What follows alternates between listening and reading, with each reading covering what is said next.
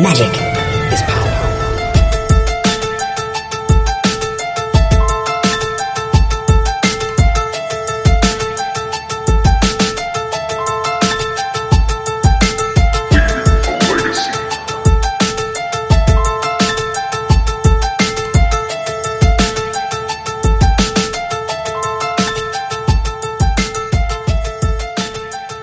Hello everyone, welcome to another episode of Leaving a Legacy. My name is Patrick. I am your legacy newbie. With me this week, as always, Mr. Jerry, me. What's up, Jerry? Not much, Pat. How you doing today? Oh man, I am super happy. I am like singing the praises of Grizzlebrand today because he has graced me with my full power of voice. I'm so excited. It's been nearly a month since I've had an actual like full voice, so I'm pretty excited. Praise be to Grizzlebrand. Praise be to Grizzlebrand. That's right. Before we get into the episode, we have some great guests on this week. But as always, I just want to say thank you to Hipster of the Coast. You know, they bring you Leaving a Legacy every Friday. You can check them out for, obviously, Leaving a Legacy. You can find a ton of content on there. Eternal Durdles is another podcast they carry. Jerry Spice Cabinet they carry when he chooses to actually write for them. But there's a ton of content on there, so you can check out Hipster of the Coast for awesome, just magic content in general. Also, if you want to support the show, you can visit patreon.com/leavingalegacy. You can support the show for as little as $1 an episode. We have some awesome rewards, stickers, and shout outs, and playmats. We have rewards like signed cards and so much more. We're working on new pint glasses / beer steins. So check it out. The link is in the show notes. And so with us this week, Jerry, we have two of our good friends, new friends to me at least. Lawrence, what's going on, Lawrence? How you doing, man? What's up? How you been? Doing all right. And we also have our friend Min on the cast. What's going on, Min? Hello. How we doing? I am fantastic. So I know a lot of our listeners have been introduced to Lawrence. Lawrence, you've been on the cast before, but Min, can you give us a little bit about yourself? Kind of like what you do in Legacy. If you're streaming, where you stream, and just kind of like your place in the format. Sure. So my full name is Minhajal Hawk. A lot of people online on like the Source and Reddit and stuff know me as Minifer or Mini Hodge. I'm known for pretty much exclusively playing Miracles and being really, really good at research. So people ask me like lots of human encyclopedia questions, and I usually know the answers to them. I've been playing Legacy since late 2013, so relatively recent compared to a lot of people. And I've picked up Miracles and pretty much played it exclusively as my only deck and my only form of Magic for pretty much this entire time, so up until present day. Nice. And what are you playing now, most recently? Miracles. Yeah, I still grinding that axe, right? Yep, absolutely. The deck I think is still quite good, even if I am a little sad at the loss of its brokenness. But that's all right. I think it's still good. It's a fine deck, and I play it reasonably well. I can't really imagine playing anything else. So that's me. Awesome. All right, well, we'd like to kind of get into our week and talk about our week in Magic. Jerry, did you get a chance to play any Legacy this week or anything else? I played a ton of Innistrad flashback drafts. Oh yeah, they were doing the flashback drafts on Moto, right? I did, and it is very much a pull a Liliana or get Geist of St. Traft lottery, and I did. What about Grizzlebrand's in there too, right? No, it's just 3 times Innistrad. Oh, okay, triple Innistrad. I got you. Invisible Stalker is in Innistrad, correct? Oh yeah, that's how I get my wins. Gotcha. Okay. I draft Invisible Stalker and all the equipment. Sounds about right. Yeah, there's basically 2 decks. It's the Invisible Stalker equipment deck, and then there's the Spider Spawning deck, which both of which are just so unfair. I've heard the blue-white deck is actually pretty decent, but I started playing after Innistrad, so I never really drafted the format. Yeah. It brings back... So, I came back as, like, New Phyrexia was leaving. So, Innistrad was really my, like, first set back to Magic. So, it got those nostalgia feels for me. Nice. Very nice. Yeah. But, other than that, no Legacy, because someone told me I couldn't go to the Legacy tournament on Saturday because we had to do work for the podcast. That's true. And then I ended up not even being able to make it up. And then you fell asleep. Well, them's the breaks, Jerry. Them's the breaks. Yeah. So no legacy for me. What about you guys? I actually didn't get a chance to play any legacy this week. I did play a little bit of Eternal, but it was all like on my phone. I just haven't had the time to sit down on my PC and get any moto reps in. How about Lawrence? What did you get done this week? I've been kind of burning tickets, trying out various legacy decks and trying to get better at like not miracles. But I have been playing the vintage challenges as often as I can, and kind of been making a lot of money doing that, which has been nice. Are those the ones that fire every Sunday? They're Saturday. Saturday. Okay. Yeah, what's nice about them is that they're smaller than the legacy challenges, and they're really good EV. Yeah, you make your cash back at X3, and then you profit at X2, I believe. Yep. And then you can potentially top 8 at X2, and then it's all gravy from there. That's awesome. How many rounds is that typically? 6. Oh wow, that's awesome.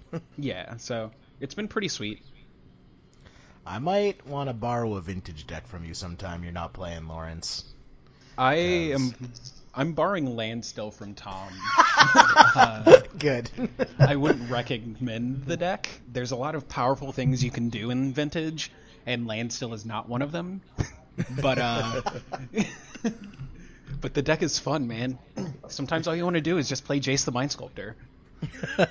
Always. I always want to play Jace the Mind Sculptor. What about you, Min? You play some Magic this week? I did. So the Eternal Weekend was the week before, and then I played a local event and then a league. I just kind of running back miracles. I went undefeated in both. I 4-1 the league, and then I 5-0'd locally, but that doesn't really count because I usually do that. Sorry, local people, if you're listening, I guess. Get better, local people. Get better. Honestly, everyone's gotten a lot better. We kind of started boot camping a couple months ago, and people have gotten a lot better. So can you explain to me, like, what do you mean by boot camping? Okay, so a bunch of us got together and we're like, okay, hey, we all want to get better at Legacy together, and we don't necessarily have time to play in local events. Mm-hmm. So we started doing, like, Saturday boot camps, where we just, like, meet up and jam games against one another. And myself being, like, I played pretty much every matchup in Legacy from the Miracle side, so I kind of know how a lot of decks function. And so I'm able to help people understand sequencing, what to play around, how to play around it, etc., etc. So we collectively have gotten a lot better, not just because of me. Like, other people have kind of noticed their own mistakes too in the past, like, as time has progressed too. So seeing, like, my buddy Alex, he picked up Death and Taxes like a year ago, and he's been collecting the pieces, but never actually sat down to play it. And then a couple months ago, he started playing it like for hours every single Saturday, and he's gotten way better at it. And that kind of improvement at a local level is really cool to me, especially from starting from like almost nothing, basically. That's awesome. Yeah, I found that, like, the times where I feel like I'm best grasping the format and making the most level ups is when I'm just jamming as much Magic as I can. And Unfortunately, that's not as often as I'd like to, but I really think when people ask, like, what's the key to getting better at Magic, a lot of it is just, like, playing a lot of the game. So there's kind of a delta there, though, right? Because you can play a lot against the same people, and if neither of you are improving, you're not actually learning anything. Mm-hmm. Yeah, that's like my buddies Mike and Dan. I love them dearly. I grew up with them. We all learned Magic together. But Mike only plays Burn, and Dan only plays Pox. And there is only so good you can get at the format just doing against people of the same skill level on the same decks over and over again. Right, exactly. And you're going to run into a lot of those people. Our buddy Jarvis U actually has a saying, practice smarter, not harder. Actually, I don't know if he even initially said that, obviously, but I heard it from him for the first time. That might be like a Theodore Roosevelt quote. Probably. My dad has been saying work smarter, not harder my entire life. Yeah. So, like, the basis of that is, okay, you can play Magic for 6 hours a day, 365 days a year, but you can also, like, be terrible at it as time progresses. So eventually you get to a point where you just playing Magic doesn't do anything for you. Playing against people that are better than you is what does it. So that's like a really big key, and you have to kind of figure out where that sweet spot is before you start evolving as a player. Mm-hmm. Very cool. Yeah, I think that's absolutely a big part of the equation as well. Is like elevating the at least a way to elevate your own game is to play against better players. Yep, and teaching people to get better is a good way of getting better players. Absolutely. All right, awesome. So, yeah, I've been a bad Legacy player lately. I haven't played a lot of Legacy, but I am gonna talk about it today. Like it's fresh in my mind. We're gonna talk about SCG DC. The Open had 537 players, and I actually didn't get a chance to catch a lot of the coverage. Did any of you guys get a chance to watch a lot of it? I watched almost every single round. I watched Nice. most of it as well, but a lot of it was during the Vintage Challenge, so I was kind of not paying that much, that close of attention to it. Yeah. I think I checked out like a half of a round, and like it was good. I mean, I always like when Star City Games covers Legacy. Mm-hmm. It's unfortunate they don't do it as often anymore, but they seem to do a pretty good job of it. Yeah, they always do a really good job. Classics. I think so. I'm known for like imbibing content as soon as it comes out. So like, if there's a tournament that happens in some obscure city in Siberia, I know about it like the day after it happens.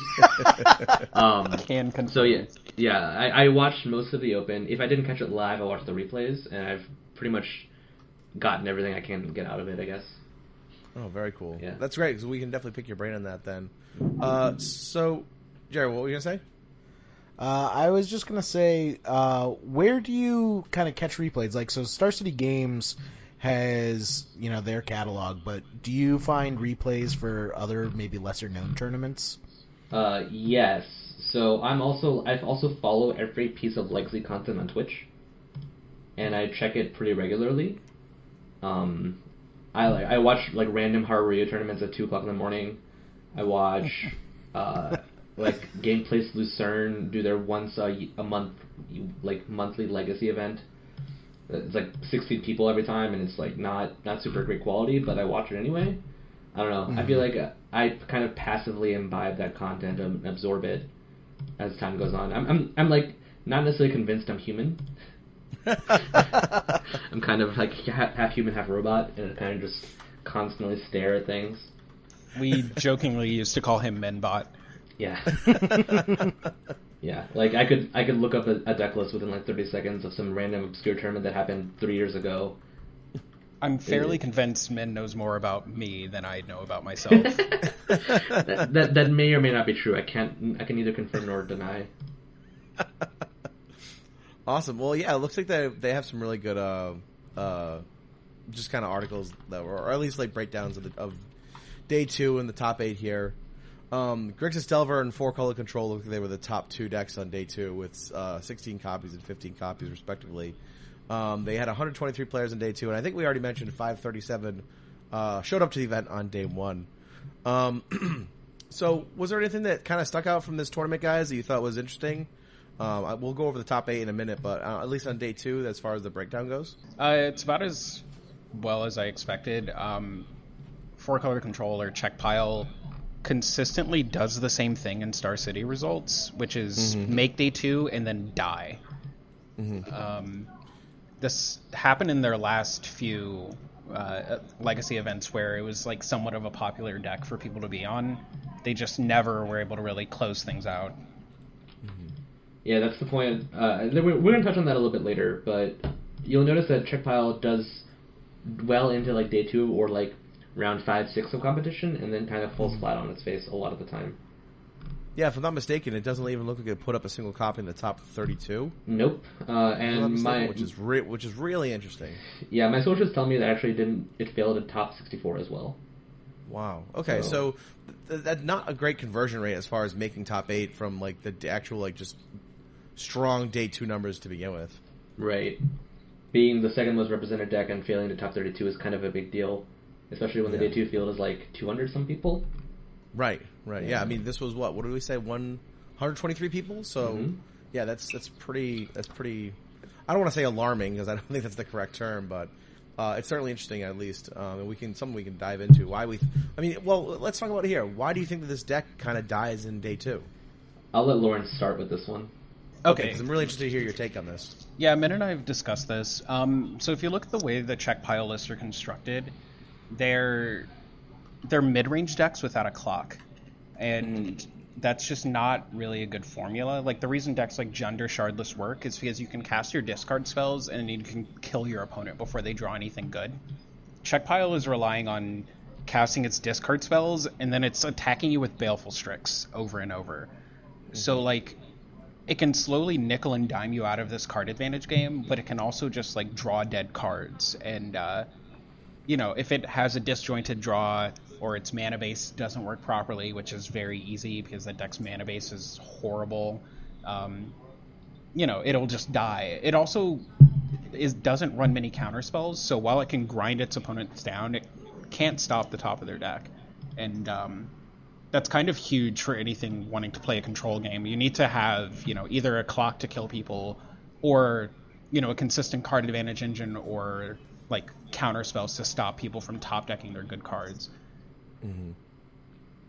Yep, I completely agree with everything Lawrence just said, and to kind of touch on that a little bit, Check Pile, kind of the origin of the deck was starting off towards like the end of the Miracles era of Legacy, the Sensitive Divine type era of Legacy, I should say, where Thomas Marr, the Czech involved in Check Pile, created this like value-oriented deck that was 3 to 4 colors. He kind of tossed between the two, and kind of played like this control-y based game with Hymn to Turok, discard, like other relevant discard, Pyroblasts, etc., to essentially create a better version of Shardless Bug, but that also like played red and interactive spells instead of a really terrible creature like Shardless Agent.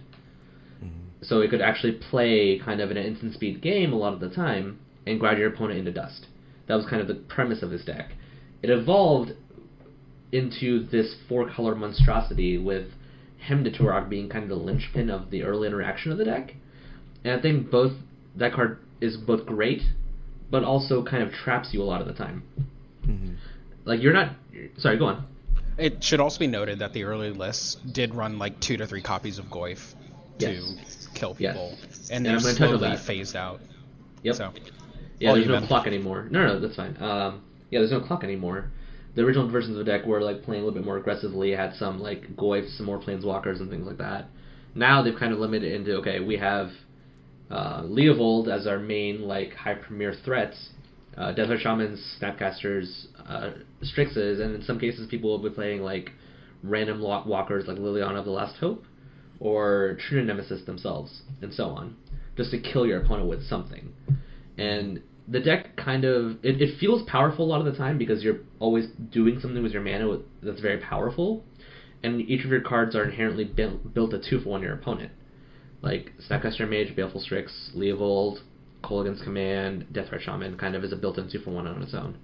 Mm-hmm. And Legacy has this thing where the answers don't necessarily line up super well with the threats every single time.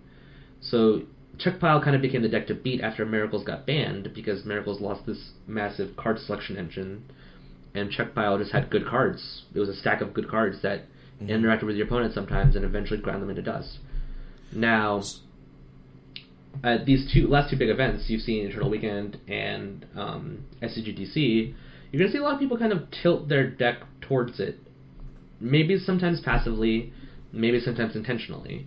For example, at Eternal Weekend, I saw a lot of like mono red stompy decks, be it Big Red Sneak Attack or like the Chandra stompy deck, kind of at the top tables pretty consistently into the tournament. Like I played against it twice that day, and that's saying something because that deck is pretty much designed to attempt to grind through Check Pile, because each of its top decks are terrifying and you can play through him pretty decently. And you're gonna see this like Hymn to Turok kind of dynamic constantly come back and forth. Like I know buddies of ours that play Miracles, Anurag Das and Marcus Ewald. They, from the Miracle side, they're like, oh, I'm terrified of Hymn to Turok. If that card resolves, I lose. And I'm like, okay, yeah, Hymn's a very great fear, but we can build our deck to play through that a little bit, right? So a buddy of ours, Francis, started like playing Entreat the Angels again, like in heavy numbers, like more than one, I guess. And that was the big innovation that I took into that weekend, just playing Entreat the Angels again, because like the dynamic we're reaching here is kind of how Miracles adapted towards Shardless Bug, like almost a year ago, actually, where we started playing Predicts and Entreats again in order to grind through the deck that was trying to grind it with us. If your opponent can't clock you, you don't particularly care about getting hemmed, and that's my issue with Check Pile against Miracles. Yep. Where the big issue comes from is keeping Deathrite Shaman off the board. That's that and like their planeswalkers. Other than that, like, you know, the rest of their plan is kind of anemic against you. It seems like a deck that has a lot of answers but doesn't ask a lot of questions, right? Correct. Yeah, absolutely. That's a really good way of looking at it. Its game plan is very disjointed, and it's built to just throw cards at your face until you eventually stop drawing good cards, and then it can eventually take you out. Like, looking at the Eternal Weekend results, there are like only 2 check pile lists that I'm seeing at a quick scan, and both of them are people who have top 8'd Pro Tours. How much of it do you think is a skill factor with the day 2 issue in particular? I feel most people who are going to pick up check pile are either experienced players or at least think they're experienced players.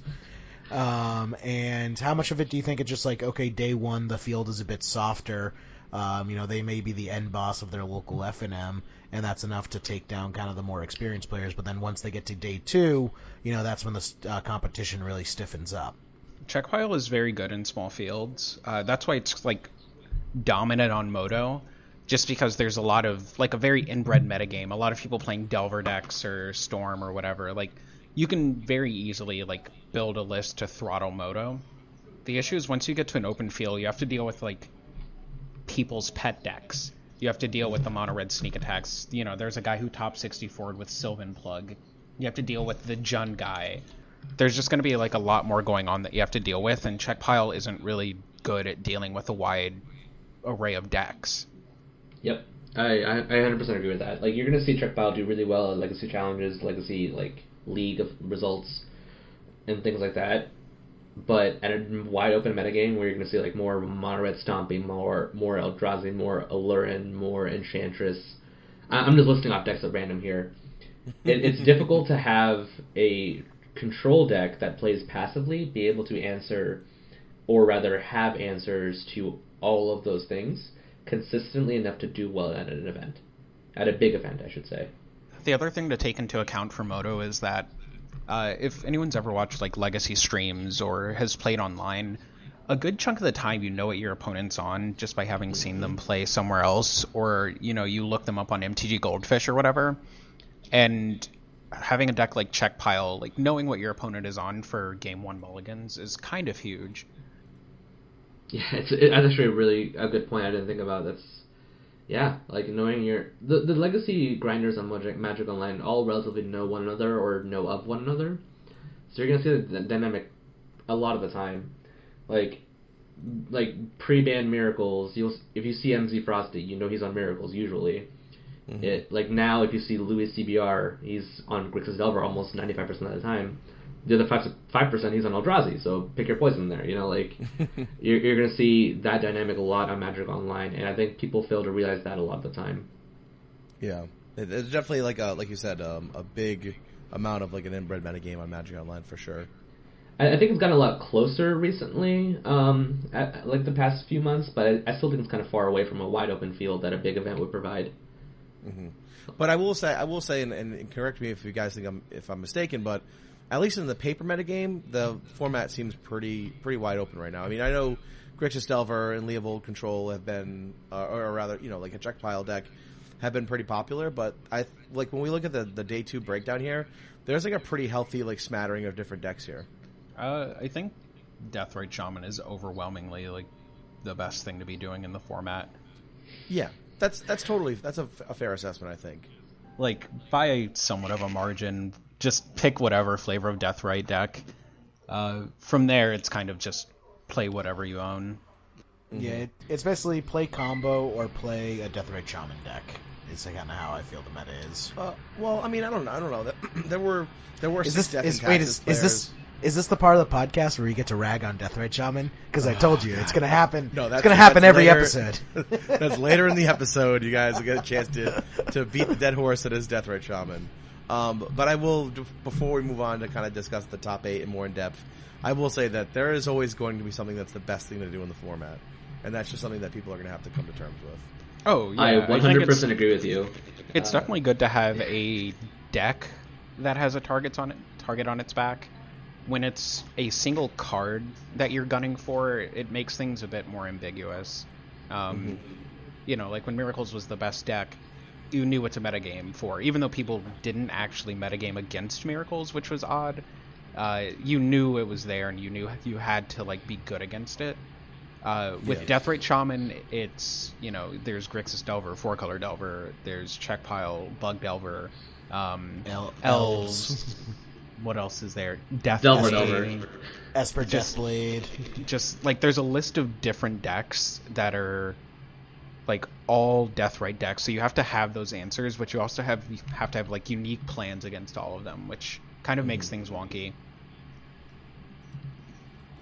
Something that the Miracles deck I think was pretty strong, at least being able to do, was having game against a lot of decks in the format. Yeah, I still think it does. Yeah. Yes, that's totally fair. Totally fair. All right, so we can get into a little bit more of the day 2 metagame here, or rather the top 8 metagame here. Real quick before we move on, I just want to point out, whoever the player was playing Naya Deathblade, please see me after the podcast. I would like to know what that is. I'm guessing Naya Deathblade is actually Dark Maverick. That's what I'm guessing too. Because that doesn't make any sense otherwise.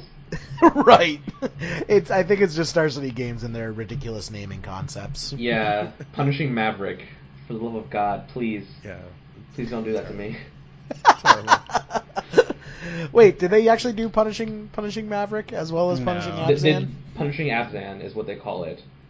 That's what they call aggro loam. Yeah. I'm so tired of the naming conventions of Khans of Tarkir. Can we please get back to where we were? Like, can we go back to Bug and Rug? It was so much more like interesting. I don't particularly all the care way. too much in some regards. Some decks make sense.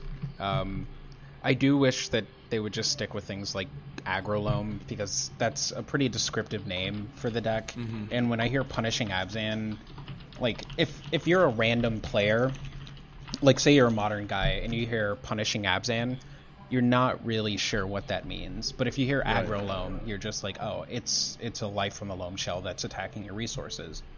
Yeah. I guess I don't know. I'm just not a big fan of the Khans naming conventions. It wasn't my favorite thing. But on to top 8. So this top 8 is actually really cool, by the way. I think it's sweet. Yeah, I agree. And something that kind of stuck out to me is, we'll go into in a minute, but just to run down the top 8 here, we had John Goss taking it down with Esper Deathblade, Matthew Vuk coming in second with Punishing Abzan. Jerry, that's for you. 4-color loam, please. 4-color loam. Bob Wong on Grixis Delver, of course. He just top 8s every legacy event that he attends. I know, right? I mean, he created the format, so of course he's going to do well. He created the best deck, obviously. Pirate Zombie, for the record. Yes. Did you see his top 8 profile when he says co-creator of Pirate Zombie? Yep. We had Colorless Eldrazi coming in 4th, which is the deck I just want to touch on briefly later. That seems to be making a bit of a resurgence. Caleb Schur coming in 5th on Storm. Ryan Lesko, friend of the cast, part of our Facebook page, also making it in with Teamer Delver, which is super sweet. Yeah, mad props to that guy. Speaking of resurgence, Rug Delver coming back? Oh, this is great. Yeah, I've been noticing it. I love it. Oh, I'm actually looking to rebuy Trops now because I just kind of want to put it back together. I've played a few leagues with the deck, and Stifling Fetches is great. So cool. Benjamin Nikolic on Grixis Delver coming in 7th, and Matt Coranda coming in 8th. Coranda with Blue-White Control. Please just call it the Blue-White Miracles. Like Blue-White Miracles. Okay.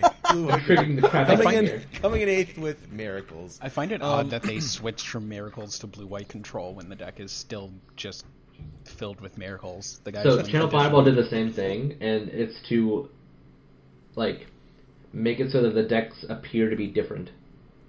Like, does it? So it doesn't make in any your sense. opinion, does it play much more? Does it play very differently from Miracles of 6 months ago? Let's talk about that after we talk about this. Okay, fair enough. Yeah, that might be a deep dive we're going in on there. So just the top 8 in general is pretty interesting. I was really kind of tickled pink to see Eldrazi making a second top 8. It also top 8 at the EW. So I'm really interested to hear what you guys think about that. Is it just because like a Chalice deck is really strong right now? Do you think it's because like just a Stompy deck in general that's going to just put out a bunch of big creatures is also really strong right now? Interested to hear your guys' thoughts on that. So Eldrazi is weird because people don't respect it a lot now, or well, they will now, obviously. But leading up to these 2 tournaments, they wouldn't have expected it. They would be like, okay, the best Chalice deck is Mono Red Stompy, or be it like Mono Red Sneak or the Chandra deck. I know like a lot of people were talking about how Magic Online, Eldrazi was nowhere. It was all like the Mono Red decks.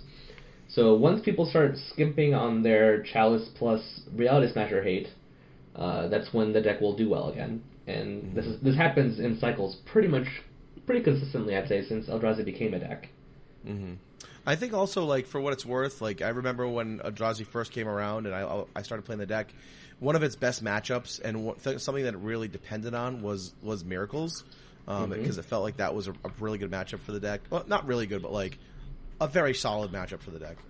And with that deck, with Miracles not being as prevalent in the metagame, I think maybe like some of the food, or people may believe that some of the food that deck was feeding on just wasn't around and maybe made the deck a little bit more anemic. But obviously that deck is doing just fine these last 2 tournaments, so I'm sure we'll see a little bit more Eldrazi hate out there after this week.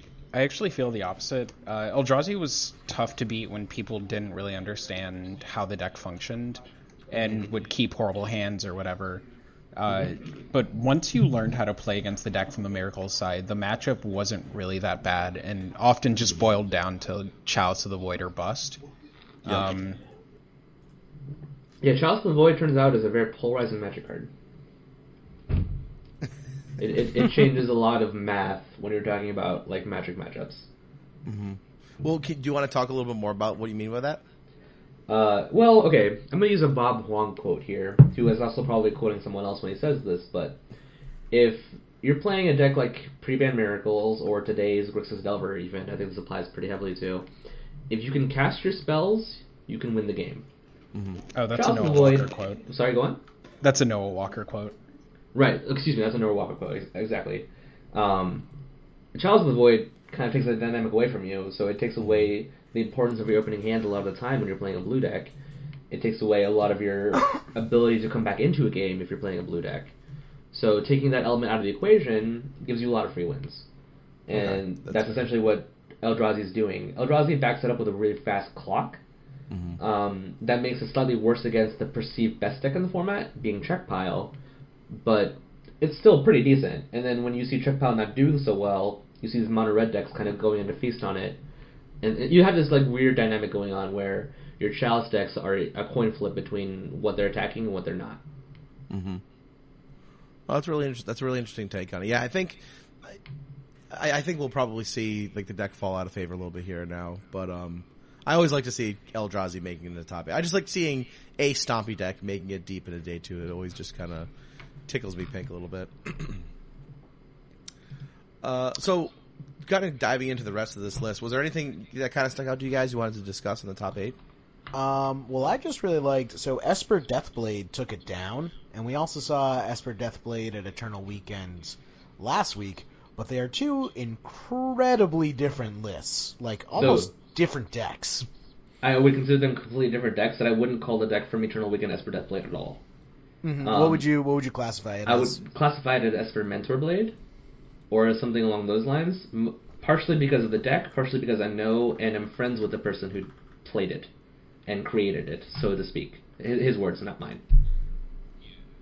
I agree. I just call it Honey Pile. Sorry, go on, Lawrence. Oh, I would just call it Honey Pile. Yeah. Like, Honey Pile number 7, to be exact. Number 7, God. I've seen that guy. You don't even know, dude. Remember the Team Serious Open where his vintage deck was vintage countertop? Yes. And he top 8'd at events. Yeah. Yeah. So Hani Alnimer is the gentleman that we're speaking of who top 8'd Eternal Weekend with Esper Mentor Blade. He's actually a pretty good friend of mine. He's a local Columbus player.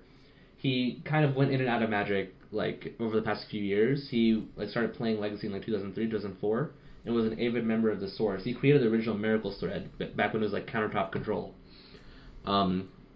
He's really, really like he finds these broken engines and tries to make a deck out of them. Sometimes they work, sometimes they don't.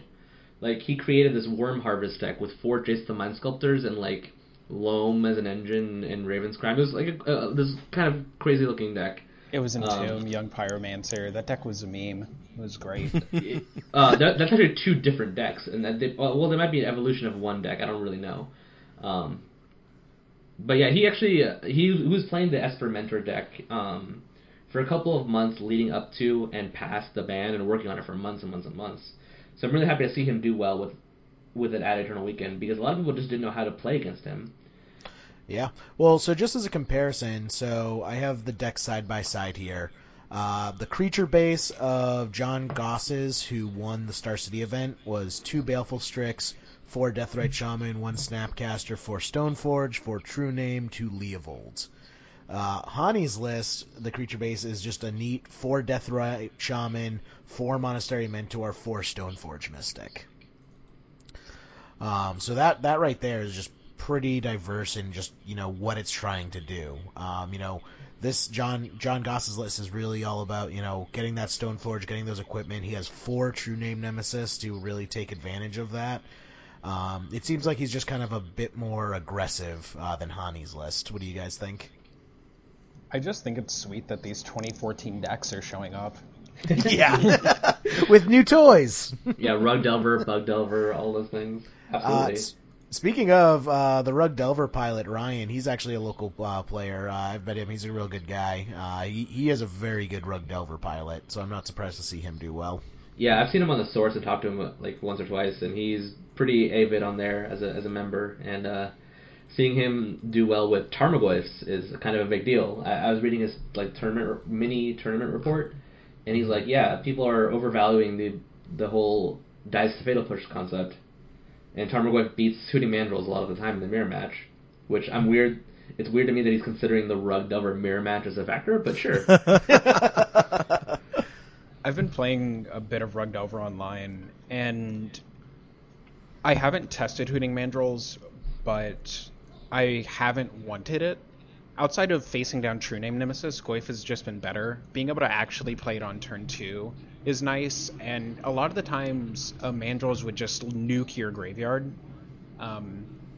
Unless it's super, super late in the game, you're often only going to have like 9-ish cards in the yard. And I personally just like the Goyf better. Yeah, it's like a dyssynergy versus synergy concept, right? Like, I've always thought the Rug Delver was one of the most elegant decks ever created, devised, however you want to call it.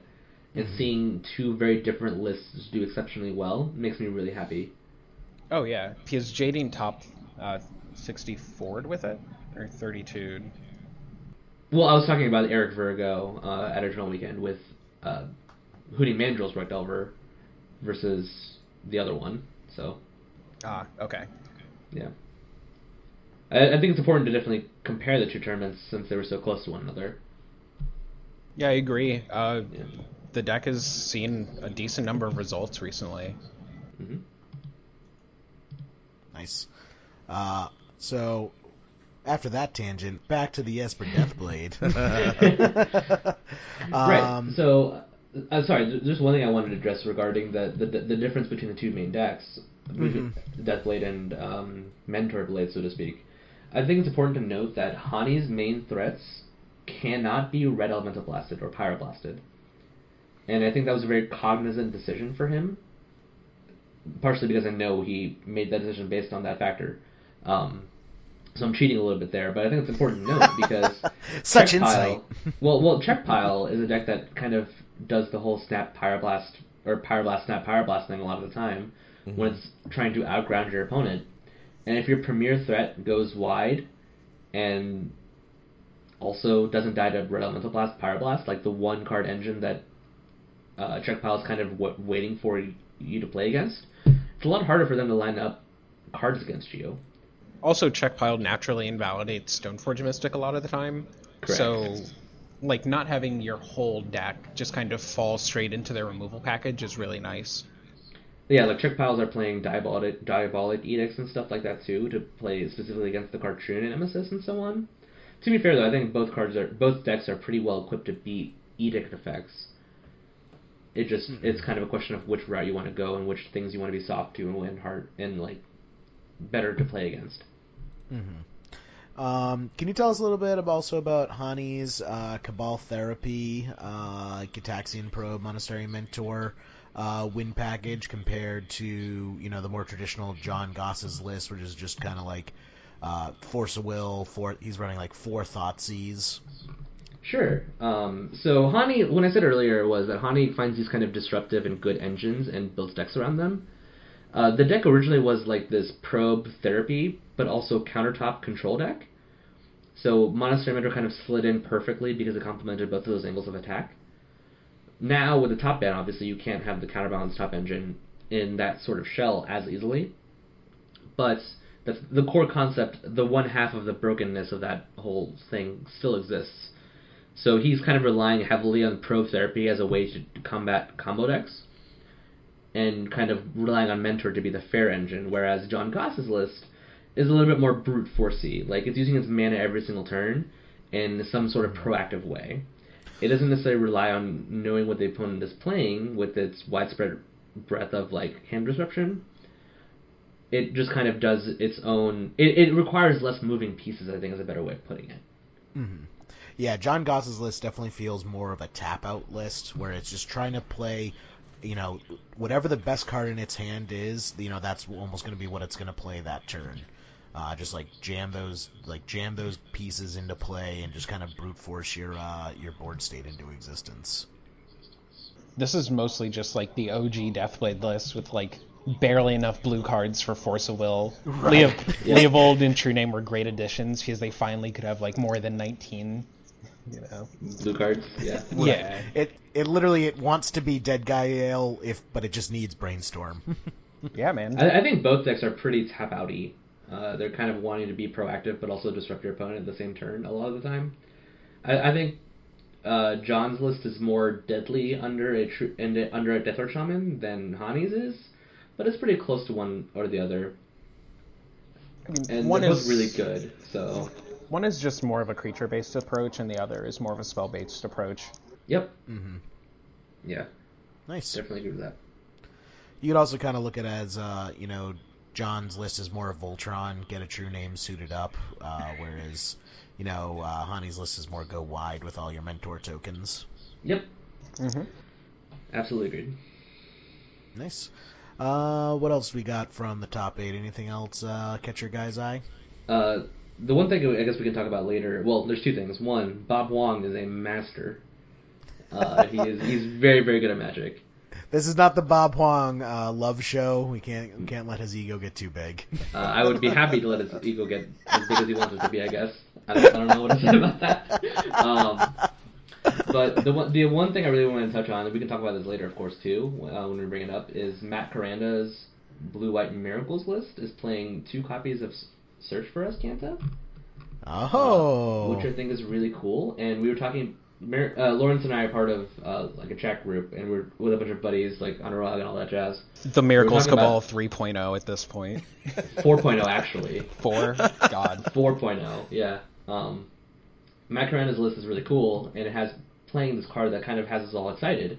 Search for Escanta, and we're all like kind of talking about trying it in different ways. So we'll definitely talk about that later, but I just wanted to point that out, that his list is really sweet, and it's solely blue-white. It has no red sources, no red spells. Nice. I do like the Aggro Loam list, too. Matthew Vuk played. We've been seeing Aggro Loam show up more and more. And I just want to point out the one of Rudimap Excavator. It seems pretty stock now, which I feel that is a big upgrade for the deck. I know that card Matt's is scary. I know Matt's oh my god, under a Ghost Quarter lock? God, that is brutal. I know Matsula isn't running the Runamap Excavator. I think he's running a Johnny Vengeance in that spot. But I really like the construction of this list. Often when you see Aggro Loam lists, people try to get too cute and run everything just because they can. And like it's very obvious that Matthew put the hours in to test the deck and knows exactly what he wants and needs. You know, like you don't come to 4 Abrupt Decay, 3 Punishing Fire, specifically. Sometimes you'll see those numbers flipped. Sometimes you'll see a 3-3 split. I do find it interesting that he isn't running Ghost Quarter. When I played Agrolome, I found that card to be just insane. He's opted for Cabal Pit, which I think is still fine in the deck. I haven't played it in a while. Yeah. I think, Cabal Pit is more of a nod towards Grixis Delver, whereas I feel Ghost Quarter would be more against Check Pile. Cabal Pit is more of a nod towards Death and Taxes. That too. Just Sanctum Prelate cutting off your removal package is awful for you. Yeah, Cabal Pit was actually a direct response to Sanctum Prelate. It's awkward against against Grixis Delver because of Deathrite Shaman. If that card gets going, it can kind of keep your Cabal Pit turned off, but that's true. Otherwise, everything looks fine. He's not playing Reclamation Sage in the main, which I think is fine, because he has the 4 decays, so that's going to cover most things that Rec Sage would answer. I would be interested in hearing his reasoning, though. I think there are a few troublesome permanents that would be interesting, or would be, prime Rec Sage targets, but I guess otherwise you're fine. See, the real problem with this list is it's not running Titania Priestess of Aragoth as its 61st card. That's the biggest mistake. I'll be honest, I don't even know what that card does, and nor do I care. It's not a relevant Jerry, card, Legacy. Don't Jerry, worry. It is so relevant. Jerry, It's we a all know 5/3, Vinecraft. right? Jerry, It's a 5/3. Whenever when it comes into play, return a land from your graveyard to play, and whenever a land you control goes to the graveyard, make a 5/3 token. I'm Yeah, so that's tired what of hearing from you it. talk about this card and also mispronounce the name, Jerry. we Every all time. know Vinecrasher Centaur is the best sweep fun of in Agrolome. No, screw Vine Crusher. Oh, come on. I also don't know what that card does, nor do I really care. You have to understand, most of these cards predate me. But not really. I was born in 93, so... It just dies to Terminus, man. That's all you need to Okay, know. that's all that matters then. Got it. All Min cares about. Yeah, most things die to Terminus, so I don't care about a lot of stuff. Okay, one last thing, I guess, before we move on to anything out of the open. I wanted to give a shout out to our buddy Michael Coyle, coming in 16th place with his awesome Stacks deck. Oh, Hell yeah. I love Yeah, Coil's take a look at stacks that. list. His deck is basically a Metalworker lock deck that plays like pretty much solely lock pieces, and its win condition is Metalworker Beatdown. Yeah, It literally kills God. you. everyone with I've seen Metalworker. look at the deck goes, wait, you don't have any win cons in the main. And it's often just his opponents scooping because they either can't cast spells or they just are tired of not playing Magic. So when So I before- saw Metalworker, I assumed they meant mud, and this is not a mud deck. It is No. not a mud deck. It's no. it's pure misery. He's been playing the deck for about a year and a half, or maybe around a year. And when he originally created it, its winning conditions were Metalworker and a 1 copy of God's Eye Gate to the Rake Eye, I think that's how you pronounce it. Yeah, I remember that variant. Yeah, he would sack it to stacks, make the 1/1 token, start attacking, and then he would recur it with Crucible Worlds. Funny Yeah, story it's a about colorless this land deck. that says when God's Eye Gate to the Rake Eye is put into the graveyard from the battlefield, create a 1/1 colorless spirit creature token. Oh, jeez. This list But he cut also it. is what inspired Rich Shay's vintage deck from last year. Yep. so from last interestingly year, enough, the champs. Yep. The lock pieces include 4 Chalice, 4 Crucible, 4 Ensnaring Bridge, 4 Smokestack, 1 Sorcerer's Spyglass, 1 Staff of Domination, 2 Tangle Wire, and 4 3-balls. That is a miserable We should miserable also point pile to out that play there's against. 4 copies of Serum Powder in this deck to make sure his turn 1 hands are always busted. Right, that is this is amazing. In all honesty, you should try playing this deck out if you would like prison elements at all. I think it's actually quite good, unless people prepare for it. It reminds me of Stasis, like old school Stasis, which is only win condition was your opponent decking themselves. And I wonder how this ever does well in a competitive standpoint, because all you need to do is run into that one opponent to just say, no, show me the win. oh, he kills you with Metalworker. It Yeah, he attacks literally for kills 1. you with Metalworker. Yeah, So he keeps all of your permanents tapped down with Metalworker staff and kills you with a 1/2. You think I'm joking? That's actually what happened. I've watched. That takes him so do it. long. How many draws does he get? None. He's Doesn't. really fast. His I opponents guess you would have to usually be. scoop. Like, people often just scoop at 0 permanents on board. Oh man, I might have to run this in a league on Magic Online. It seems like fun. I feel this is an auto timeout on Magic Online because even if you're There's fast, so many triggers. yeah, even if you're fast, there are just so many triggers and things you have to react to. It's like you're gonna time out no matter what. I would so, never like, not touch even- this on Moto. even his like land package is made to make you miserable with 4 port, 4 wasteland. Yep, 4 port, 4 wasteland, 4 Four barrier invent- ruin. For Inventors Fair. That card There's is a tutor in insane. his deck. That card I is know! insane. It's still ridiculous. I'm surprised he doesn't have Ghost Quarters in this iteration. I could have He sworn originally had played them. Ghost Quarters, but I told him the argument basically of like Ghost Quarter lands. Like the whole thing is Ghost Quarter makes your better matchups or your good matchups better. Port makes your bad matchups better. I guess is the kind of dynamic we're trying to talk about. He kind of swaps between the two a lot of the time. So I think this iteration he thinks that Port's better against the field, and I kind of agree with that. Just against the decks he's more scared of, I guess is a better way of putting it. I also just like this deck feels like it's, to me, when you're running like 4 ofs, like in all your entire land package and almost all your spell package, it just feels like he knows exactly what he wants this deck to be doing.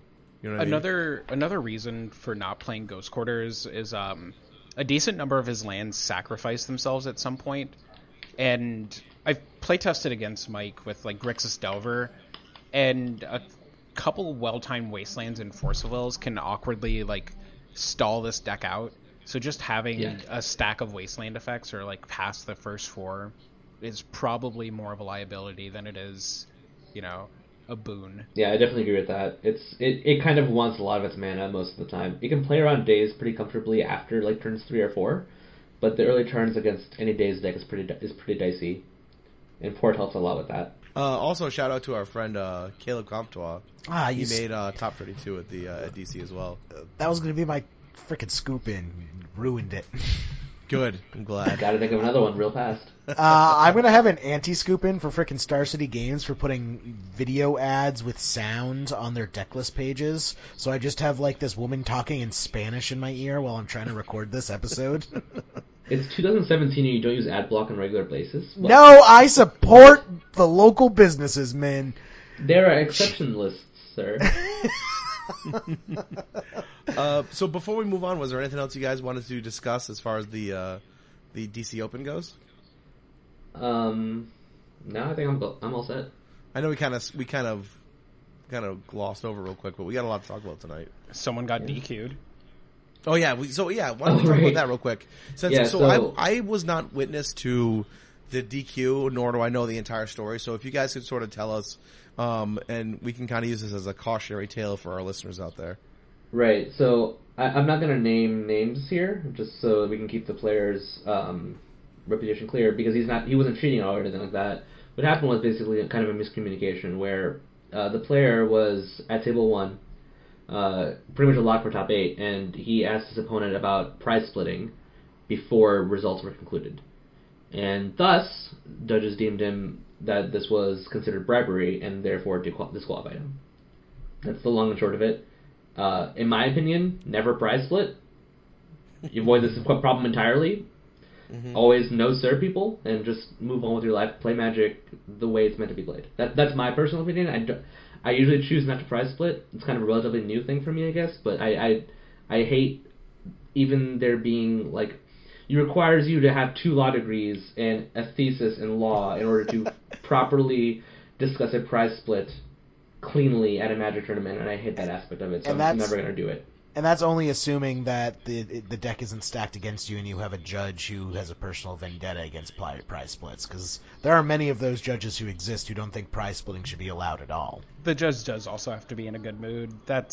I've seen some sketchy prize splits happen, but the judge is just kind of whatever. Right, Enforcement it's so inconsistent. Yeah, that's my biggest issue with it, is that like I truly don't know how to offer a prize split, so I generally will not won't even let that thought like come across my mind because Pat, don't worry, you won't be in that situation very often. It's okay. fuck you, Jerry. Jesus. Oh wow. It really depends on the situation, though. At larger tournaments, I think prize splitting is more of a sketch scenario because you have to like get the person's PayPal and then make sure they come through. Because often those types of prize splits involve someone scooping to the other to like make sure they get max cash.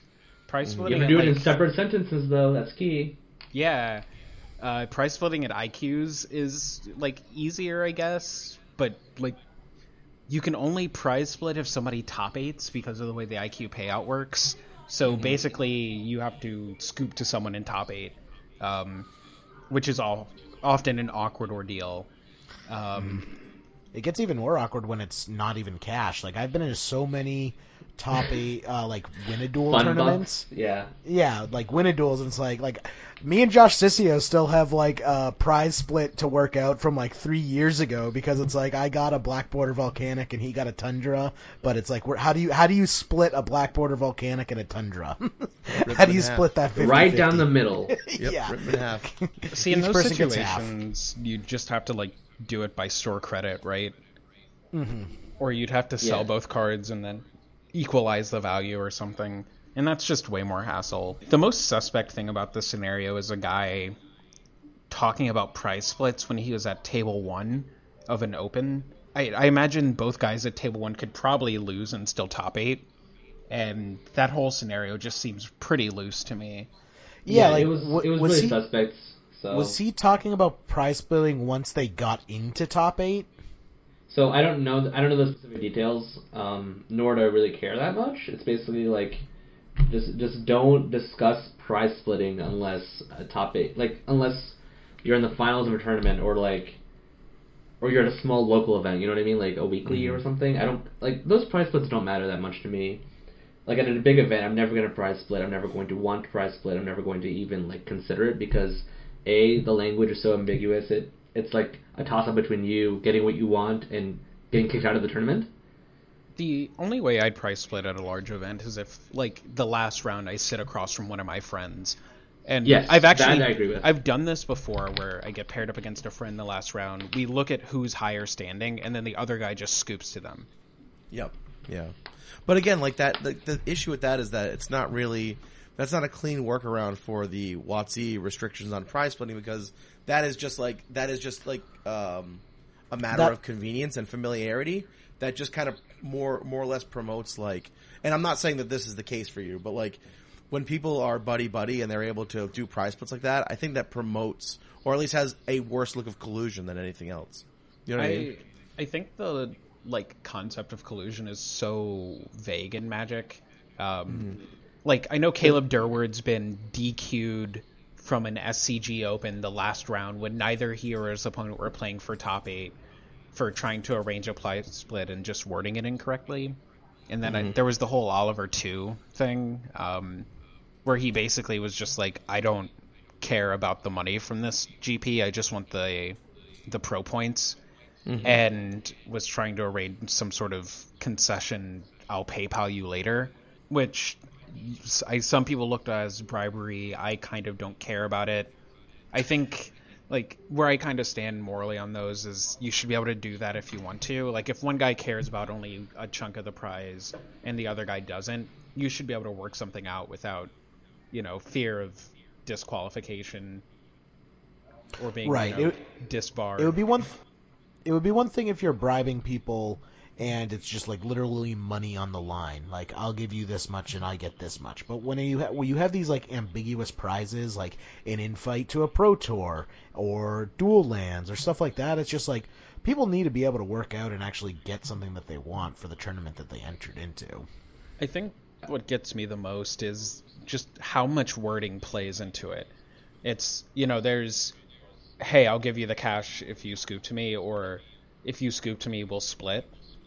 And then there's, some really roundabout way of putting things that doesn't, get judges on your back. And I think it's just such a sketchy system that really needs to be cleared up from WotC's side. There needs to be more, like, concrete rules of what you can and can't say you know.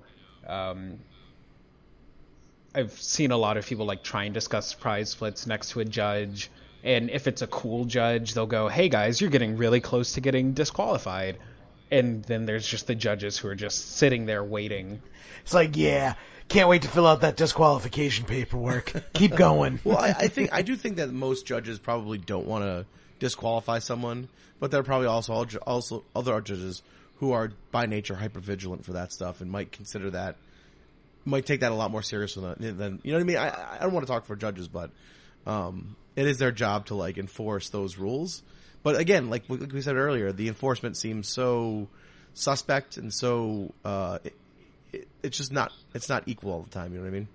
For what it's worth, speaking from a judge's perspective, like okay, I'm not a judge, but I'm friends with a lot of judges, and even for them, like the instruction on how to enforce something like that is so ambiguous. It's not necessarily their fault. It's like enforcing slow play.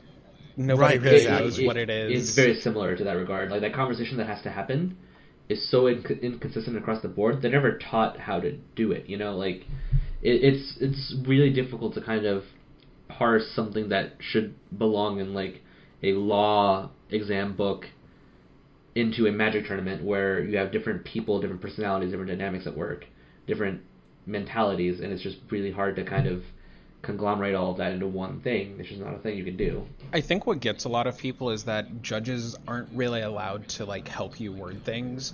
So like you can't, you know, unless you're friends with a judge, you can't really go up to them and go, "Hey, I want to offer this sort of prize split to my opponent. How do I word this so that I don't get disqualified?" A lot of judges just like won't tell you. You know the trick with that, Lawrence? You go up to them and go, "Judge, hypothetically, if I was in another tournament, not this one, but a hypothetical other tournament, and I wanted to offer my opponent a prize split, what would be a way to word it so that I would not get in trouble?" I've used that numerous times, and it works every time. That just sounds like a good way to sit down and have like 3 judges standing right behind you. Good. I want multiple opinions so that there's no confusion or miscommunication when we take action.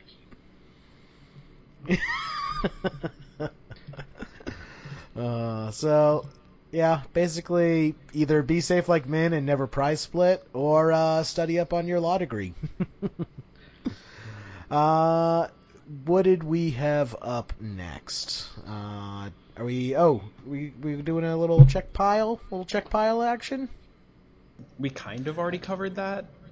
We did a little bit, but I think it was more in play. And Min, you kind of wanted to compare check pile to miracles. Yeah, so we can kind of like talk about this a little bit because we kind of had 2 de facto best decks, like the 6 months ago versus now, that kind of thing.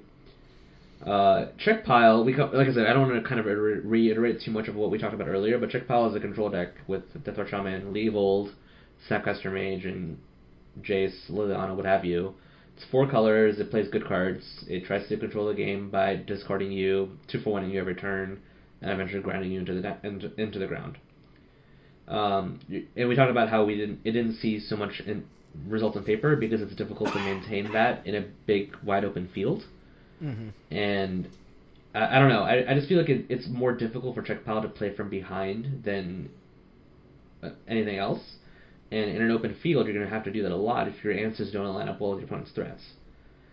The reason I wanted to compare it a little bit to Miracles, because a stat I want to talk about actually is that Miracles has had better paper results over the past few tournaments than check pile has.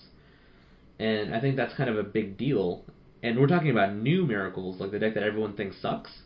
The Portent deck, I guess, is a better way of like kind of phrasing it. And I think that's kind of important because that deck is more designed to play from behind. Maybe by virtue of constantly being behind because its cards suck, as some people would say, but I don't want to address that too much. Well, you actually have sweepers. Just like the deck is built as a true control deck where check pile isn't.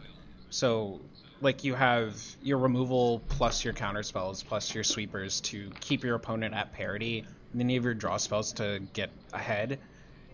Check pile is built like a modern deck, actually. Playing it feels a lot like playing modern Grixis Control, where you're just, like, Snapcaster Colligan's command, and then you have like another arbitrary 2-for-1, and like Crypt Commander, him in this case. You're just nickel and diming your opponent out of the game. Right.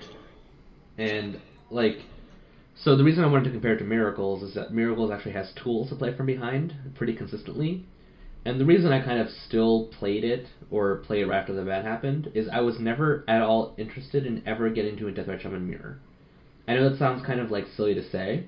Maybe I'm just like a terrible Magic player and I never learned the skill to play a mirror match like that, but I just never want to play a fair mirror match. A super fair mirror match like that. Most Deathrite Shaman mirror matches I've played have consisted with someone playing Deathrite Shaman on turn 1, untapping with it, and being significantly ahead.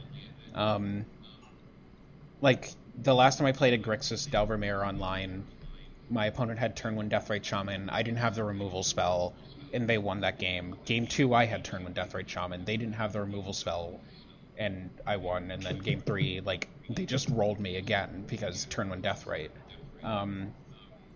It just provides such an insane advantage in those fair matchups. You know, it's the same phenomenon we saw in Modern when Deathrite Shaman was legal. The turn 1 Deathrite, turn 2 Lily, turn 3 a Johnny or Bloodbraid Elf or whatever 4-drop they were playing. And into Gerald's Messenger. Oh man, yeah. That Pro Tour was a mess. Dude, that Pro Tour was a meme. There was something It was so funny. There was something like 12. I remember going through and counting it. There's like 12 Deathrite Shaman feature matches. Yes, and then the winner was Stanislav Sipka on Eggs. You mean on Supreme Verdict, or not Supreme Verdict? Jesus, Leyline of Sanctity blanking your deck. Yes. That was the funniest PT I've seen. I've watched coverage for, I think, ever. That Pro Tour finals was almost embarrassing as like the Marvel Pro Tour. Yeah, it was pretty bad. But yeah, we're digressing horribly here. Yeah. Basically, I don't want to I don't want to go on a soapbox rant about Miracles, but I think the deck is really good. I think it's obviously worse than it used to be before the ban, but I think the tools it has are more consistent than people give it credit for. And I think that the fact that it's seen so many more results in paper than not is no fluke. The skill disparity between a medium Miracles player and a good Miracles player is a lot wider now than it was before the ban because it's a lot harder to play. But I don't think it's so wide that people just...